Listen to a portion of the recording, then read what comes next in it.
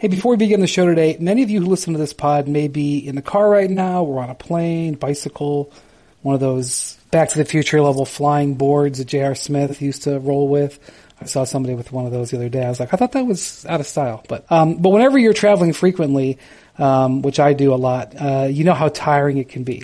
Whether it's business or vacation, you need to pick me up. And here's what you should think about. A 5-hour energy shot can help you stay alert and energized wherever you may be headed. 5-hour energy helps you get through your crazy on-the-go life with zero sugar, just 4 calories, and a convenient portable size. That's a perfect pick-me-up for a busy, hardworking person.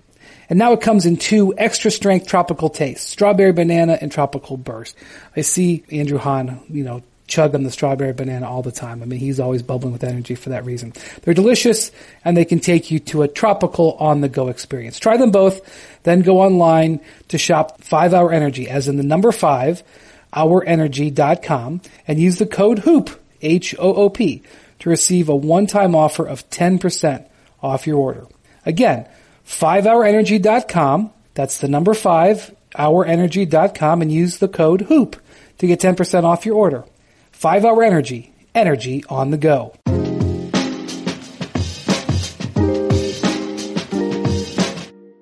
Hello and welcome to the Hoop Collective podcast. We talk about the NBA. Got a New Englander's joining us. Well, Bobby's not a New Englander, but he's in New England. But first, joining us from Boston, where he was at. This is, by the way, Sunday afternoon pre-Super Bowl. We're recording this, so... Anyway, joining us from Boston, where he was at the 76ers-Celtics game last night, a much-needed win for the Celtics over the 76ers, is Tim Bontemps. Hello, Tim. What's up, Brian? And joining us from Bristol, where he is going to be hunkered down this week during the trade deadline, is our front office insider, Bobby Marks. Bobby, I only have one question. Forget about all the trade stuff. How many pairs of shoes did you bring with you to Bristol this week? I brought 8 pairs, 2 big bags, and I've already eaten a DoubleTree cookie. How's that for you? 8 pairs of shoes? I'm an overpacker, Tim. You'll learn that about me. I actually, during the summer, because I was in this hotel 50 out of 60 nights, I actually had my own wardrobe closet with all my suits that were here. Yeah, Bobby was just finally leaving. I saw him in New York. He's finally leaving after the draft and free agency, the crazy free agency that we had. He was finally going home, and he had these enormous suitcases. And I said, Bobby, what is in those suitcases? And how many pairs of shoes did you have for last year's draft and free agency up for that run that you had? About 12. So this is 8 is about nothing. 12 pairs. No, I just threw I've them in known the you a bag long this time, Brian. Bobby. I didn't know you were such a shoe maven. This is mind blowing information for me. I'm a shoe guy, and I like the iron also. So there you go. There you go. While you watch him work the touch screen, moving all these pieces around this week in Bristol, pay special attention to those shoes and know those were picked out special for this week and cultivated, and you won't see the same pair twice probably. Just like an NBA player. So obviously we got the trade deadline coming up. 4 or 5 days ago, Bobby, I would have told you I thought this was going to be kind of bland. Maybe it's just the nature of things. Maybe it was the tragedy that we had the last week that was slowing things down.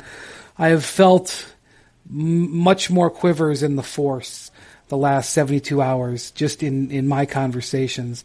I now am modifying my belief that we are going to see a little bit of action leading into Thursday's deadline. What's your feel, before we get into individual teams, what's your feel out there as we get ready for this important week?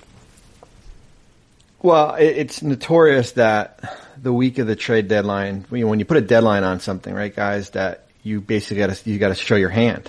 Like the conversations that teams have had in December during the G League showcase or after New Year's, those were, the foundation. And now it's about a time like, either you're going to do a deal or you're not going to do a deal. Either Andre Iguodala is going to get traded, or he's going to be an unhappy person in Memphis when they likely don't buy him out of his contract. And so I think there's going to be a pickup here. We've only had 5 trades last year in total. During the season, we had 29. So the interesting thing will be, though, is it going to be one of those teams that are going to be in the top 6 of the Eastern and Western Conference that we already know are locks for the playoffs to kind of shake up things a little bit, or is it going to be a team like Oklahoma City who's kind of on the in that 7 seed, or Orlando or Brooklyn, maybe a team like Phoenix who's trying to get into playoffs for a while? So I do think it will get pick up. I don't think it's going to be like it was last year when there was 29 trades, but I do think things will pick up this week. Tim, you're highly focused on the Atlantic Division, but obviously you know what's going on in the whole league. I feel like the Eastern Conference, even with where Milwaukee is, it's 41-7. I still feel like there's some opportunity for some of those teams, to sit there 2 through 5. I feel like this is an opportunity for somebody to take a step forward as a challenger to Milwaukee. Do you think that we could see that happen in the next 4 days? Well, here to me is the fundamental problem for that line of thinking. Well, I agree with you that the East is pretty wide open, and you even go down to Indiana in the 6th seed. I think all 6 of those teams could make a move to really give themselves a shot. I think the problem is you just kind of those top 6 teams, I think, kind of encapsulate where the league is at as a whole.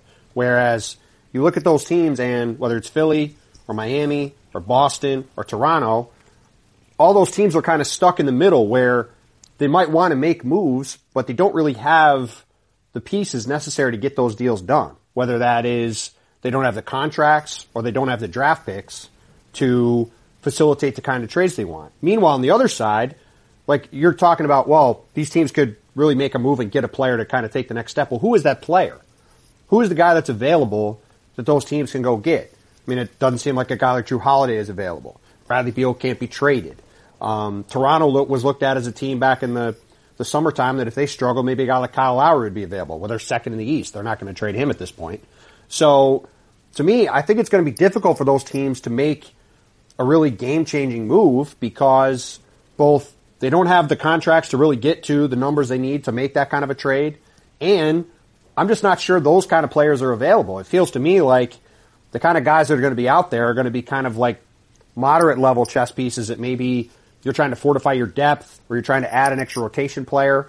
I don't think we're going to see like Marc Gasol getting traded like the Raptors did last year, even a Nikola Mirotic like the Bucks got last year. It just, maybe a guy like Marcus Morris is that level player to you guys, and I guess he probably is close to Mirotic, but it just doesn't seem like the difference-making players that are really going to elevate a team, like say a Miami, is really available right now to go get. All right, well, let's talk about some individual teams. A team that I would like to talk about is the Clippers. My feel from talking to people in the league, and the Clippers they operate in stealth. You don't foresee a lot of their moves, although you can foresee their Kawhi recruitment 9 months in advance, but you don't foresee a lot of their moves too easily. The Tobias Harris trade never got public before it came out. Paul George trade stayed private till pretty late. But my understanding from talking to sources out there is that the Clippers are pretty significantly in the market for a starting center, a big center, a true center. They're not sure that Ivica Zubac is can get them through a series if they have to play Rudy Gobert or Nikola Jokic, and so they're looking for a starting line center. And that even though I think that they could use a ball handler or someone who can create a little bit, or even a guy like Andre Iguodala, that's been secondary on their list that they're looking for a center. Bobby, do you think the Clippers have the assets? Do you think that they can pull that off? And what are you hearing about them? Well, and it depends, Brian, also that, who are you willing to move, right? I do think, they've got their own first round pick, and this is the lone year, right, because of that trade with Oklahoma City where you're going to be able to move it first. So that pick's in the late 20s. I think the big question for Los Angeles is that they're going to have a, look in the mirror is that regarding Montrezl Harrell, right? I mean, what is going to be the cost to keep him this summer, and are they comfortable paying him $14-15 million for a backup? And I think he's a specialty player. So I think you are right when you said that they are in the market for a center, a permanent center, a guy that has maybe some length on their contract. Does it make sense to explore a player like, and I know it's not going to be a sexy name, but a player like Dwayne Dedmon in Sacramento, right? Who kind of was in the doghouse, had requested a trade, has a couple years left on his contract, can kind of give you a little bit of stability at that center position here. But you're right, though. The Clippers do kind of work under the radar as far as how they go about doing their deals. With their, take Paul George and Kawhi off the table. Now you're looking at, guys like Harrell. I don't think Lou Williams is they're not going to move him. You've got some of your younger players that, Landry Shamet, who certainly has a good role there. You've got the expiring contract of Mo Harkless also. So I think Mo Harkless and Jermichael Green, Joe Harkless and Mo Harkless, Jermichael Green, and that first round pick, would be movable pieces. The biggest center on the market is Andre Drummond. There's not a lot of, the Pistons have not gotten anything going for him. I get, Woj had reported about them talking with the Hawks. That trade kind of went away. The Hawks made another move instead. Tim, could you see Drummond? Could you see that? I mean, it would be hard to pull off because it would require multiple pieces to get Drummond. I don't know if you could do a 3 or 4 for 1 trade, but that would be a hell of a move. And I think Drummond's price is come pretty far down.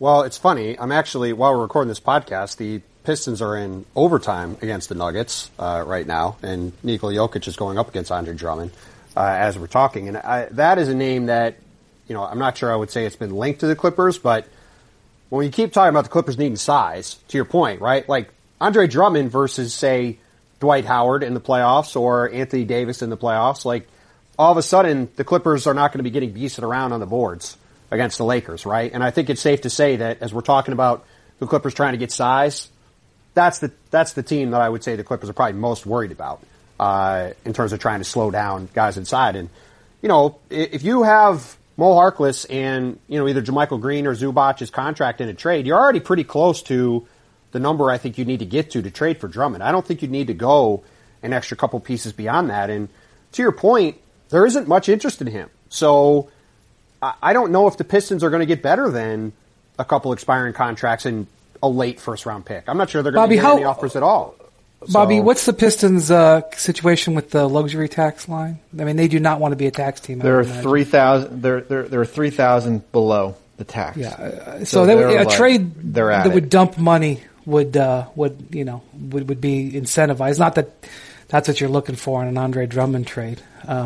There's some of the concern there for them, I think, is whether they want to commit to paying Drummond long term, right? Because if he opts out this summer, you potentially lose him for nothing, or you have to commit to him on some kind of a long-term deal. Like at this point, they might take a first-round pick just to. Well, the only thing there would be, Bobby, you have a feel for this. Like, as part of the trade, they could ask Drummond to pick up his option.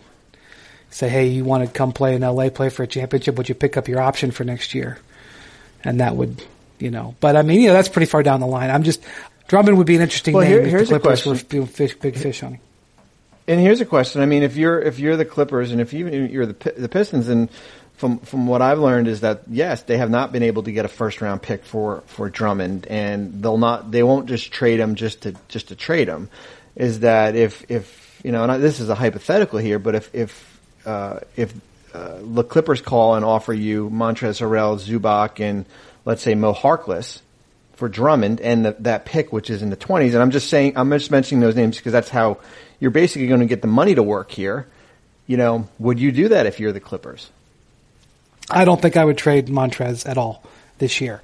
How much they would pay him this summer and whether or not he fits long term, I think that's a really fair question. I would be stunned if they traded Montrez because I think the thing for the way they play, if you have a frontline center that you like, that's a legitimate big, you can play big, and then Montrezl Harrell is a killer playing against small ball centers. He's one of the best small ball centers in the league right now, and I just think that gives you a fastball and a curveball. The idea, I think, is to add that to that center rotation. I'd be stunned if they traded him. I also think and that would be an incredible haul for Andre Drummond. I don't think the Pistons are getting that kind of haul. But the other name that's been linked to the other name that's been linked to the Clippers, is Marcus Morris. Now, he's not a center. He's a forward, stretch the floor, hard-nosed defender.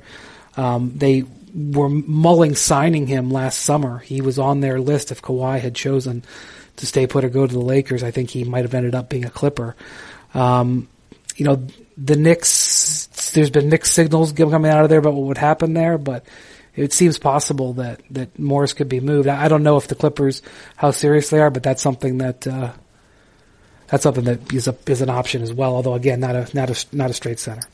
Well, they've been linked to him for a while, to your point, and that's a very simple trade, right? That's Mo Harkless and the first round pick, almost certainly would be the deal if it happens. And look, I think from the Knicks standpoint, it's hard to know what's going on at Two Penn Plaza all the time, as we all know. However, it would not make much sense at all for me for them not to move on from him and get some kind of asset back for the future, continue to try to build around their young guys. And to me, if I'm the Clippers, as much as they do have some concerns about their size in a matchup with the Lakers, I would rather have Marcus Morris if I were them. I think he fits with what they're trying to do. They keep him away from the Lakers, as he's a guy who can actually guard, go up against a guy like LeBron James, or vice versa. If he ended up on the Lakers, he could guard a Kawhi Leonard, decently. He did a decent job against him with the Celtics last year. He could score a little bit. He could shoot the ball. He shot the ball well the last couple of years. So I personally actually like that fit better. And I think when you're in a playoff series, the way the league is shifted, I think a guy like Marcus Morris is going to be more valuable to you than a bigger center, even if that bigger center might be a better matchup, specifically against the Lakers. Well, speaking about the Pistons, there's been some rumors about Derrick Rose, potential available. Derrick Rose is an intriguing player. In this sort of second incarnation of Derrick Rose, one of the things that's happened to him, dating back to his days with the Knicks 3 years ago, he puts up good numbers and at times looks spectacular. And last year he had a remarkable sort of recovery year with Minnesota, and this year he's just been terrific. He's averaging some of the most points he's had since before he got hurt. But his teams don't tend to play that well when he's on the court. And that even dates to when he was with the Cavs for that 1 year, and that was a failed experiment. It makes it hard to judge his value, in my opinion. But there's no question that in a half-court setting, which is what you see in the playoffs, that guy can get you 2 points. Bobby, what do you think the market is for Derrick Rose? I don't see a first for him, Brian. I think the market probably is more of 2 twos, if that's what direction Detroit wants to go in. I mean, he's probably one of their most valuable trade assets outside of, certainly Luke Kennard, and Sekou Doumbouya. And he's also got a second year on that contract at $7.7 million. But it's hard for me to think that they can get a lottery pick for him. If anything, it would have to be something probably in the late 20s here. Yeah, I would be stunned. First off, people are poo-pooing this draft. Now I'm no Mike Schmitz. I am no Jonathan Gavoni. I cannot tell you what's happening in this draft. It's not part of my bandwidth. But people may be more willing to give late first in this draft because they don't think there's going to be a lot of value there. I don't think they're giving up lottery picks in this draft. Tim, the team that I always think about with Derrick Rose is the Lakers. The Lakers have been in the market for another ball handler. Rob Pelinka has shown interest in signing Derrick Rose in the past. And the trade there is, it's not a lottery pick, but the trade there is Kyle Kuzma. Kuzma is from Flint, Michigan, be a homecoming. Has high upside. We've talked on this podcast quite a bit in recent weeks about whether you would trade Kuzma for, a guy who can have immediate impact but has a lower upside down the road, which I think would qualify for this thing.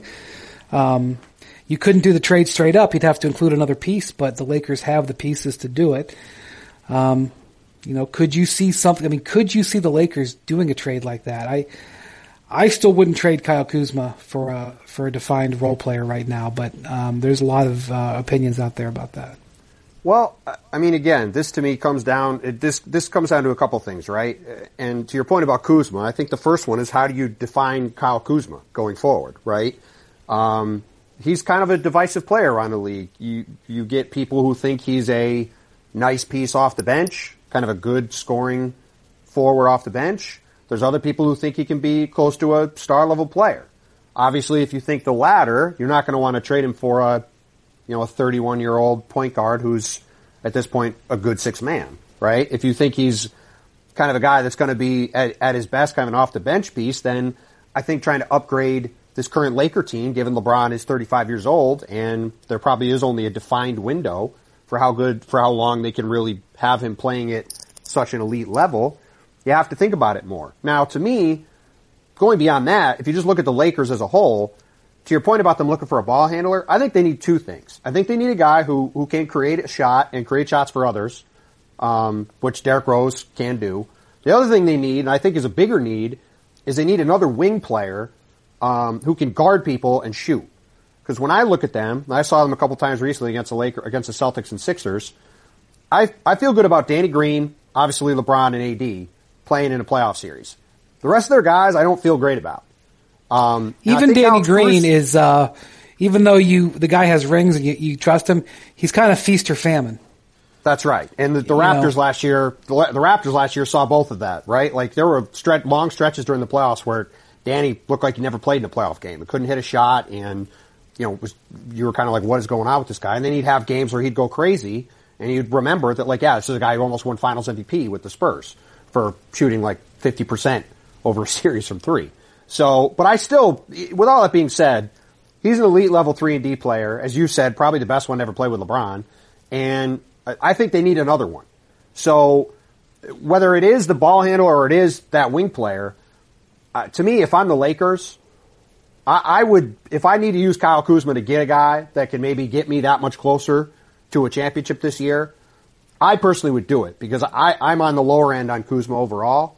And I think, again, we're talking about, with LeBron, you have a limited window of some sorts, right? So if I can get a player who can really help me this year, more than a guy like Kuzma, who I don't think is a closing lineup player for them in the playoffs, I think they have to do it. I think the question becomes, is Derrick Rose that player? Or is that player available, to go back to what I said at the beginning? I'm just not sure they're going to be able to get that kind of guy. Bobby, I mean, this is the type of thing that in front office meetings that you really bat around, like, what to do in an exact situation like this. This is a type of decision that is, that the general manager really has to gather a lot of information on and make a tough call.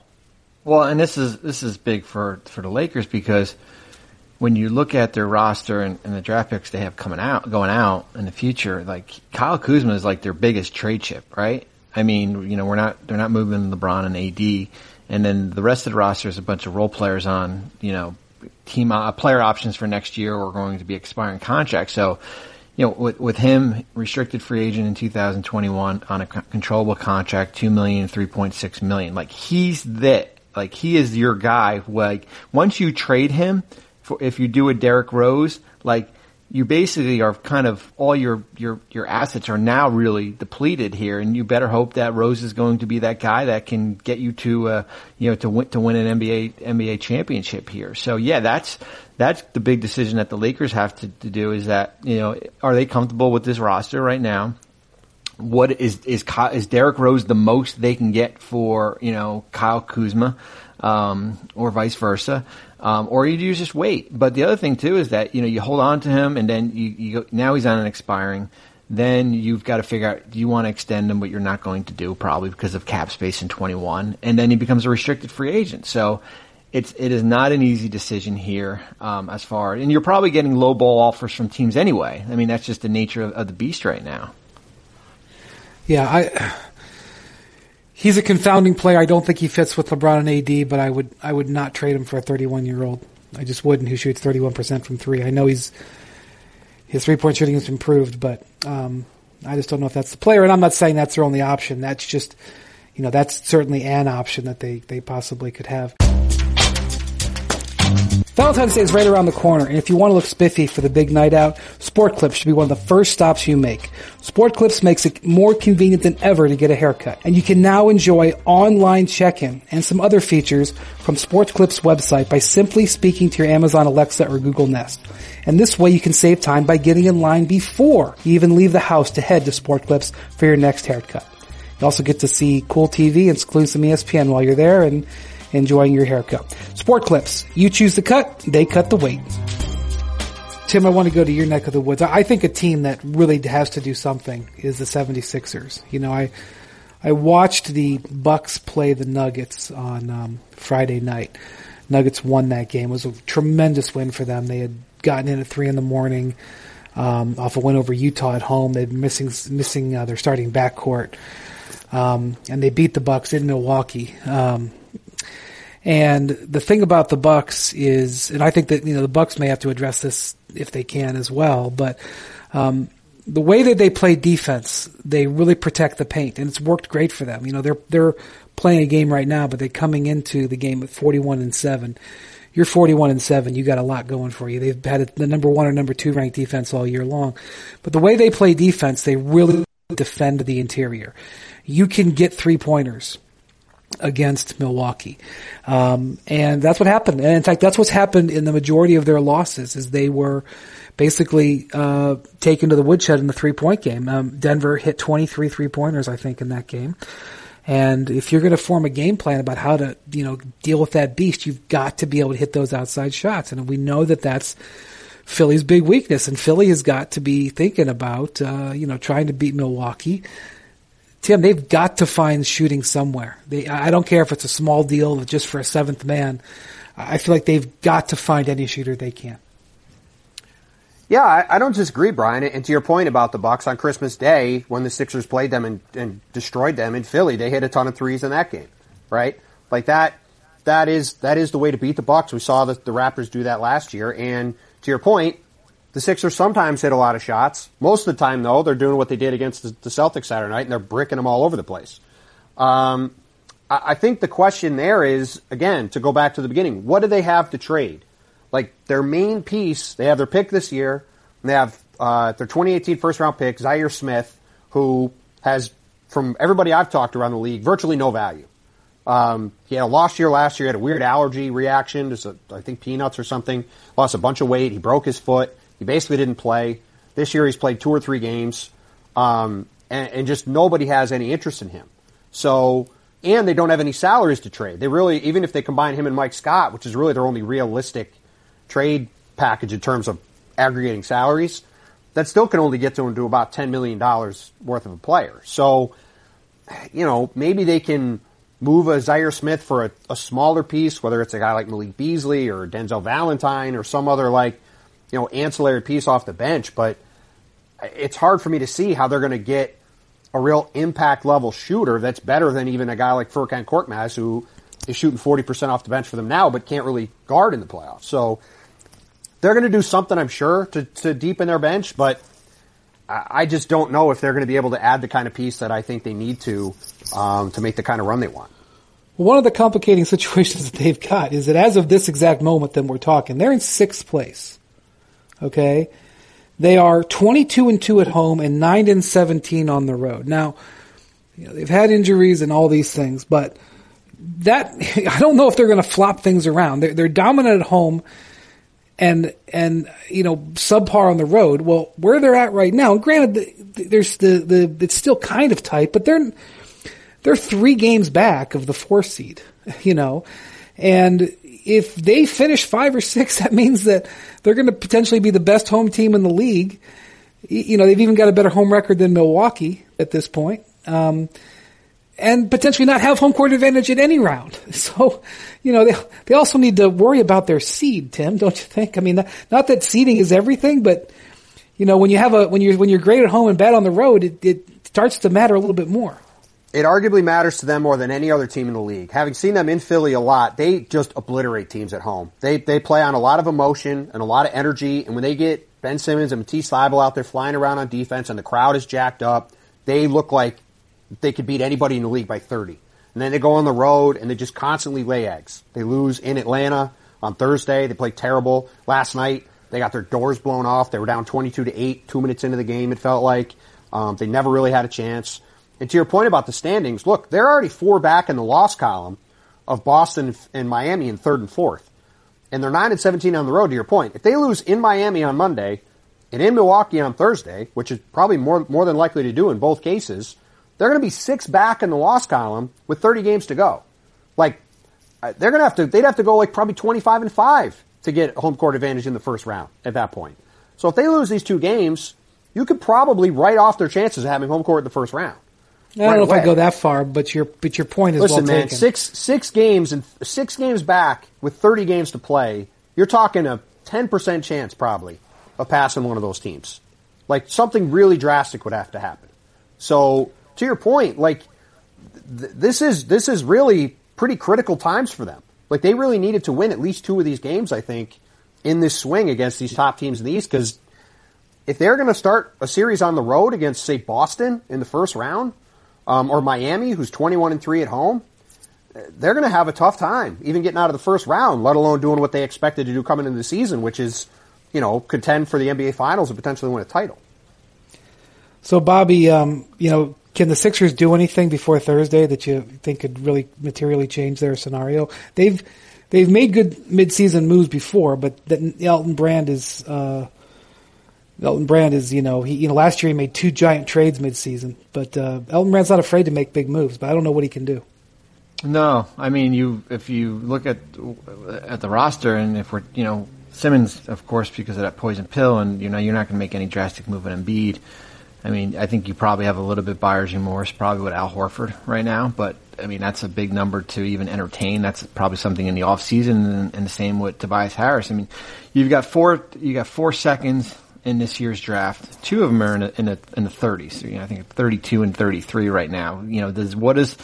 What is that? And as you guys mentioned, the combination of Mike Scott and Zaire Smith get you? Can you get an $11 to $12 million player? We'll circle back to the Robert Covingtons of the world, right? Does that help you? Would even Minnesota entertain second round picks for him? But the interesting thing with them being on their road record is that this team has not been a good road team for the last 3 years, right? I mean, I think they were 1 game under 500 last year. They were 22-19 and 17-18, and now where they are this year, they're the worst team of any of the above 500 teams in the NBA. And it will come back and bite them when we get to mid-April if they are sitting in that 6th seed. And you know what will happen, guys, and I'm not speculating, I'm not saying I know inside information, but being in a front office for a long time, the fall guy is eventually going to be the head coach here. Right? I mean, that is going to be because you cannot fire the players, and Elton Brand is not going to fire himself. So the microscope is going to be on the head coach Brett Brown if this team does not get out of the first round. Well, obviously there's an issue with fit between Simmons and Embiid. They've locked them into long-term contracts. Before you would entertain moving one of them, I believe that what would probably happen is they would try to see if another coach could get them working better together. I don't know if they can, and I can't see the future. Maybe they'll have an incredible run to finish. Maybe they will go 25-5, Tim. They might. But they still have a big West Coast trip in March. And they're a bad road team. So factor that in as well. They've got a big national TV game, I think on a Saturday night in LA against the Lakers and stuff like that. So, Bobby, you mentioned Covington in Minnesota. They have now lost 11 games in a row. They are flat out putrid. Karl Towns is back, but they are still losing. People have, they've back to being bad. Can I interrupt you for a second to give an unbelievable stat, Brian? The last time the Wolves won a game that Karl Towns played in was before Thanksgiving. Good God. They've had it's now February, just so people remember. They've had two 10-game losing streaks this season. Forget about just before Thursday, Bobby. What do you do? What do you do, Bobby? Well, I've always said that this was like kind of the audit, right, for Gerson Rosas. They're headed up basketball. You kind of just sit back and watch, but man, losing eats at you. I mean, it really does. I mean, how much more can you take of it? I mean, especially you got off to a pretty decent start here, but you've already traded Jeff Teague, which is one of your big expiring contracts. I do not bizarre trade. I don't understand that. I didn't understand what Alan Crabb did for you, because if you wanted to flip it, Jeff Teague I think has more value than Alan Crabb. And then D'Angelo Russell is not in play, I don't believe, right now. You know, I would be surprised if Golden State did something by Thursday. So you have no point guard, right? You have Shabazz Napier, who's handling point guard duties right now. And your roster is a mixed bag of, you know, Josh Okogie, who's a nice player, Jarrett Culver, who's, you know, it could be a nice player down the road, but you got a lot of minimum guys on this team. Andrew Wiggins, as I mentioned, has reverted back to being not good. You know, I think we had the hype machine for him because he was like most improved for the first 10 games on a max contract. And then you have Covington. So what do you want to do something with him now, or do you want to do something with him, you know, come July? I just get nervous with Robert Covington because his injury history is not very good here. And what is Robert Covington going to be like? There's red flags. There's red flags on him. There's concerns. There is concern. As great of a contract he has, teams aren't going to take, you know, $12 and $13 million for the next 2 years if a guy has a bad knee or if there's an injury there. It's also part of the reason why we've heard his name come up time and again, really since the moment Gerson got the job, right? I mean, going back to the draft, there was talk about him being involved in deals, and really ever since then, his name has come up, and that's probably a big reason why. So, Bobby, Wiggins, do you think if to trade Wiggins that they would have to incentivize, in other words, attach an asset with Wiggins? And if so, do you think that could happen? I think you have to attach something to Andrew Wiggins now. Yeah, I do. I think that's a big, that's a, yeah, I mean, 29, 32, and 33 million in the next 3 years. Yeah, I think that's. I've had executives say to me that the price to take Wiggins would be 2 first-round picks. Usually it doesn't work. It usually doesn't work that way, guys. When you sign a guy to a rookie max contract, that you've got to kidding, right? That's one of the issues. That's one of the issues in Cleveland with Kevin Love. Now, I'm going to tell you something. Cleveland should be thankful that Minnesota is so bad right now, and whatever attention is being paid to the bad teams, because Cleveland has been horrible for the last 3 weeks. They've lost 9 of 10. They got absolutely blown off their home court Saturday night by the Warriors, who I don't know if you are aware stink. Okay, the Warriors were 3-22 on the road, and they blasted the Cavs. Kevin Love went on a little bit of a period where he actually was pretending to care about defense. He had completely reverted. He absolutely kills them on the defensive end. You can tell that they really need, I mean, he is just short of wearing a sign around his neck, trade me. But that's just the problem. The Cavs see Love, like when I've talked to executives within the last 3 days, they've told me that the Cavs, if you call the Cavs about Love, they want multiple picks for him. At least 1 first and then maybe a second. And if it's not multiple picks, they want another young player. And I have people saying that it's a Wiggins type situation, not as much, but that you would have to, if you wanted Love, you'd have to incentivize and actually attach an asset to move Love. And so when you have scenarios like that where there's just such a vast difference, it's hard to think of moving such money, Tim. I just don't know if it can happen unless there's a major change in the situation. And I know that it would be better for all parties. The Cavs have young players who they're trying to show the way to play the game. And you've got, your highest paid player out there being a joke on defense, snapping at the coach, attacking the coach, snapping at the general manager, basically begging to get suspended and traded and then not disciplining him. I mean, I understand why you have to move him, but I just don't see how that's going to happen. I'm not privy to all their discussions, but. Right. No, 100%. I mean, look, this goes back to, like, the other thing that's holding up this trade deadline is guys like Kevin Love, guys like Chris Paul, though I'm not sure the Thunder is willing to move him now. The reason those guys are less appealing to teams and maybe their talent would typically dictate is because a lot of these teams have interest in, as Bobby mentioned earlier, 2021 cap space. And these contracts go into and beyond that. And if you're Miami and you trade for Chris Paul, even if you just give up expiring contracts, Kevin Love, you just give up, Deion Waiters and James Johnson and Kendrick Nunn, say, right? You don't even give up a pick. You're still eliminating yourself from being in the mix in 2021 free agency at all by taking on $30 or $40 million that summer in Kevin Love or Chris Paul. So beyond the fact that there's questions about a guy like Kevin Love who's 30, 31, has had some injury issues, doesn't necessarily fit in the modern game with his style of play. Obviously, he's not a great defensive player even when he's fully committed, unlike necessarily the situation he's in now. You add in the contract on top of it, and it's just, maybe a team like Portland would be willing to do something. Maybe a team, like Bobby said earlier, Phoenix, I've thought, is maybe a potential Kevin Love destination because they're maybe trying to make the playoffs and get some good talent around Devin Booker and DeAndre Ayton and some of their other young guys. But it just seems more than likely that he's going to be stuck there, and this situation in Cleveland's just only going to get worse until at least the summer, if not beyond. And speaking about Cleveland, they have interest in Tristan Thompson. They could probably trade Tristan pretty easily by Thursday. But from what I understand, that they're being offered second round picks for him, and the Cavs I think are somewhat interested in extending Tristan Thompson, Bobby. I think there's interest on both sides. You wouldn't want to just sort of quote unquote give him away for a second round pick. The challenge there is when a guy is in his prime years, which Tristan is, even with the scenario about centers and their value in the NBA, I mean, Tristan would have to take a pay cut. I don't see the Cavs keeping him at the $18 million level that he's at right now. And I can just tell you, 17 years I've been covering the league, I've seen lots of guys take pay cuts. You don't see it too often when it's staying with the same team.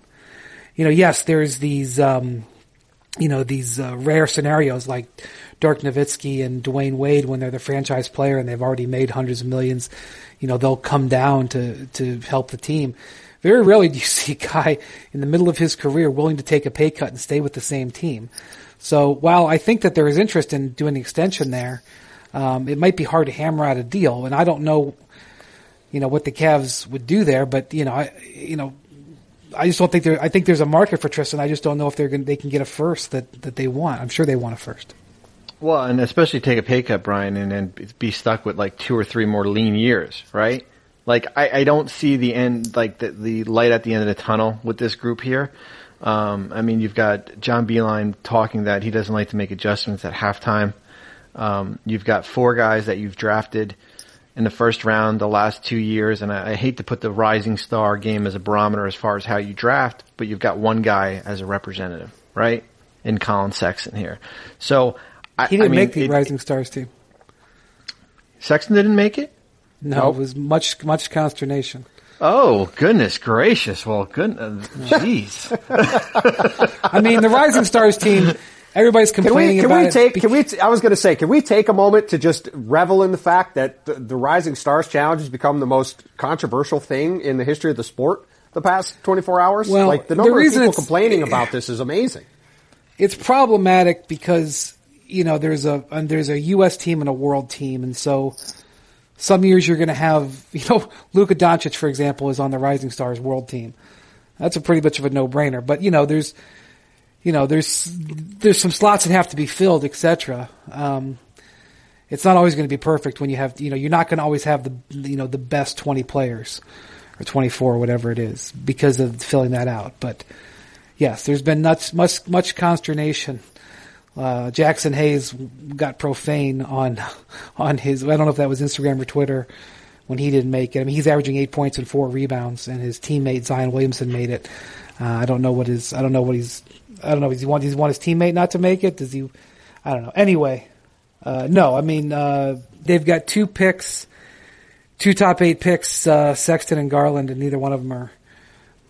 I guess Sexton's putting up good numbers, but I wouldn't say he's blowing the doors off anybody. But yeah, it's a fair point. The other, Tristan is eligible for a no trade clause, but there's no way the Cavs would put that in the deal. They're signing him to potentially trade him. So, right. One potential Tristan Thompson thought that I just had while we were talking. When we're talking about the Clippers before and Andre Drummond, to me, Tristan would be a really interesting fit with the Clippers. And even if you had him as kind of a 1-2 punch with Harrell, where Tristan could play against bigger guys, he would be. I think he'd be an interesting piece there. And obviously, with his salary, the number would be a lot easier to get to than Andre would as well. Well, that's true. I have not heard that, but that'll be interesting. We'll see what Cleveland does. And I think Cleveland also has 2 open roster spots, right, Bobby?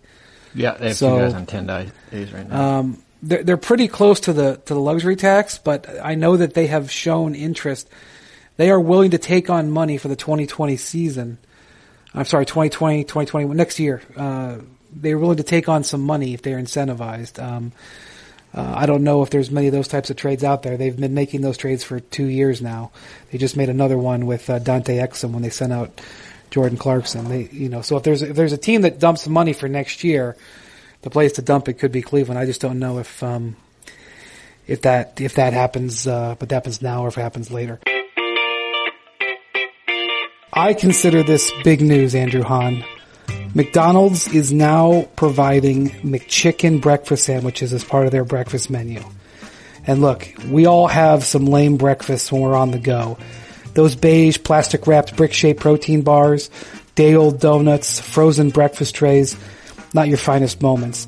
But now, McChicken sandwiches, right there. Why ever go back to the old breakfast life? It's a breakfast worth getting up for. It's time to change your life for breakfast. Buttery, crispy McChicken biscuits and savory, sweet chicken McGriddles. Freshly prepared and now available nationwide at McDonald's. That's how you wake up breakfast. At participating restaurants for a limited time. Tim, you mentioned Portland. Lillard did it again last night. Unbelievable. If you listen to this podcast, he had 51 last night. If you listen to this podcast the other day, I went on a rant about how we should be paying more attention to Damian Lillard. It's complicated right now with the events of the last week for sure. These are his stats for the last 6 games. 48.8 points. This is Will Chamberlain type stuff. 49 points a game. 10.2 assists per game. And he's shooting 57% on 3-pointers in that span. And he's shooting something crazy like 60% outside 30 feet. In that span. Logo Lillard in full effect. Now, it's hard for me to come to terms. Last year I was in the conference final. I was at the conference finals, and I was so disappointed with both the lack of ingenuity that the Blazers had in freeing him, and the lack of Dame's ability to deal with the challenge that the Warriors were throwing at him. It could have just been fatigue. I was so disappointed with him in the conference finals, but my God, has he been unbelievable. And the Blazers, let's see how close they are right now. They've gotten themselves to ninth, a game and a half back at this moment of the 8th playoff seed. They already made one trade, Bobby, by picking up Trevor Ariza. Nurkic who's been really good. Yep. Yeah, Nurkic is. I don't think Nurkic is coming back till after the All-Star break. I know that he started to do some workout, but I don't think he's that close. But they're going to get Nurkic at some point. What is there? If you're Portland and you're seeing Dame play like this, how are you reacting? Are you looking for something else? I mean, what are you going to do, Bobby, if you're them? Well, I think there's 2 ways you can look at it. You can say we need more help for him, right? Because this is kind of the recipe, the formula how we have to win games where we're scoring 40 more points, or we could say how much help if we do get help for him, does Dame revert back to a guy that's going to give you 25 to 30 and kind of, goes against how we play. So, I mean, you look at their roster, the big trade piece is Hassan Whiteside, right? I mean, $27.1 million. You already traded Kent Bazemore. You got Trevor Ariza. I don't see any of the young kids, moving the needle. Anthony Simon has certainly got some potential there. But I think it's, but Neil O'Shea is aggressive when it comes. He acquired Rodney Hood last year at the deadline. He already made the trade this year. You have all your first round picks here. Is it a matter of just staying pat and letting Memphis, who's in 8 right now, kind of come back to the field, which I think certainly could be. Well, to me, Bobby, the thing I'd be curious with your experience on this front, the thing that would be interesting to me if I was Portland was trying to get pieces that could also help me next year, right? Like they're not going to have a lot of cap space next year. Their payroll is a mess. Well, even if they just let Whiteside expire and they cut Ariza, I think they could have a little bit of money, but not a lot. But isn't one of the calculations they have to decide on here whether they could find a piece, whether it's somebody they could extend or somebody that had, like say Covington or some guy like that's under contract that they could say, look, maybe this guy can help us get into the playoffs this year, but more importantly, when we go into next year and we have, in theory, our whole healthy team with Zach Collins back, with Yusuf Nurkic back, with these young guys being a year older, that this is a guy who can help us, make a run to maybe get back to where we were last year again. You're right. I mean, if you don't bring back Whiteside and with Ariza or without Ariza, you really don't have much flexibility here. So what the mindset or the goal is to try to turn that Whiteside contract into something that has length and also has value. So that kind of goes into 2021 or 21-22 that can help you because, as Brian mentioned, your books are, you've committed, by 21-22 you've committed $73 million to your backcourt. Mm-hmm. And if CJ McCollum is not somebody you want to move down the road, then this is kind of who you are. You're relying on draft picks. You're relying on minimums, and they missed out on, I think, some minimums this year with Hazonia and Tolliver, who had not been very good for them. So that's what you try to take that Whiteside contract and break it up into 2 pieces. So hypothetically, if you go to Minnesota and say, would you do Gorgie Jang and Robert Covington in a lottery protected top 10 pick? Is that enough to pique their interest? Those are the type of deals that you would have to look at. Yeah, obviously people are probably saying, well, what about Kevin Love? What about Kevin Love, Portland kid? I mean, I don't have up to this very second information. I wish I did. I wish I had the phones tapped, but the last time I checked in there, I didn't think there was a big appetite to do that deal. They really like Zach Collins there. They really like Nurkic. All right, one last thing I want to do before we leave. Bobby, there's a couple of teams that are pretty close to the tax, and, we're going to definitely see some money deals. 2 teams I want to bring up. One is the Golden State Warriors. With that Willie Cauley-Stein trade, they're actually within shouting distance of getting out of the tax. I think they're a little under $4 million. And the other team would be the Oklahoma City Thunder, who are competing for the playoffs and are pretty close to getting out of the tax. What do you think the feasibility of either of those teams making a deal to get out of the tax by Thursday?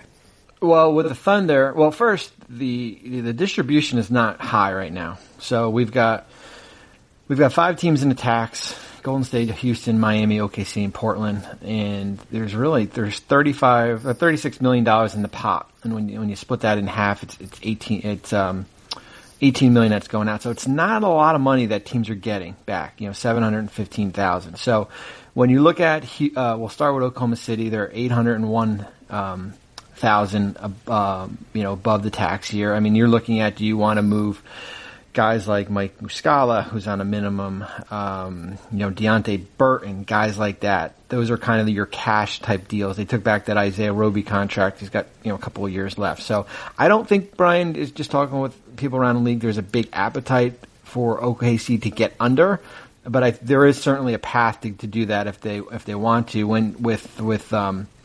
With Golden State, the Cauley-Stein trade, helped them in a lot of different ways. Got him a second. It gave him some buffer below the hard cap, which we've talked about at length during the year. And now they're $3.7 million above the tax. So really, the only way for them to get out would be kind of like a Kevon Looney type contract, and I don't see how much. He's been injured all year, and he's got 4.4, 4.8, and 5.2 left on his deal. I think there's a lot of value though for guys like Alec Burks. I think there's value for Glenn Robinson. If you were looking to try to flip those guys for seconds, if they want to do that. But I think Golden State, you'll You will see them probably end the season in the luxury tax, but considerable where they would have been, right? We talked about with Durant and if Durant was coming back, how much that was going to be. But as you've written about, that arena pumps out money. I mean, so when we're talking about here's what I'll say about the tax, Tim. Everything Bobby said made 100% sense there. It's very sage wisdom. Here's what my experience tells me. Never underestimate an owner's interest in getting out of the tax. Even if you give me 100 different reasons why it doesn't matter. So it wouldn't surprise me if we see one of those two teams, I'm not saying for sure, but wouldn't surprise me if we see a move by one of those two teams, even if it's Golden State just lowering their tax bill. But, yes, I realize that they're making a lot of money. Having worked for a team that was a notorious luxury tax paying team. Yes. And although your owners are billionaires, it is not a good feeling for them when they cut that check in August for $5 million or $10 million or $25 million. So I'm sure Joe Lacob and Golden State is asking Bob Myers, hey, how can we save another $3 million or $4 million because their tax bill right now is at 9.3? Yeah. All right, gentlemen, I really enjoyed it. A lot of information here. Like I said, I have now swung around thinking we're going to have a lot to talk about this week coming up, and we'll be talking about it. Andrew, we're doing a podcast after the trade deadline, is that right? So the next time we talk will be after the deadline, and we'll have hopefully a lot to talk about. Wouldn't surprise me if we see a sneaky big move come in here that we weren't expecting. Could happen. Let's wait and see. Thanks for listening to the Hoop Collective podcast. Everyone have a good week.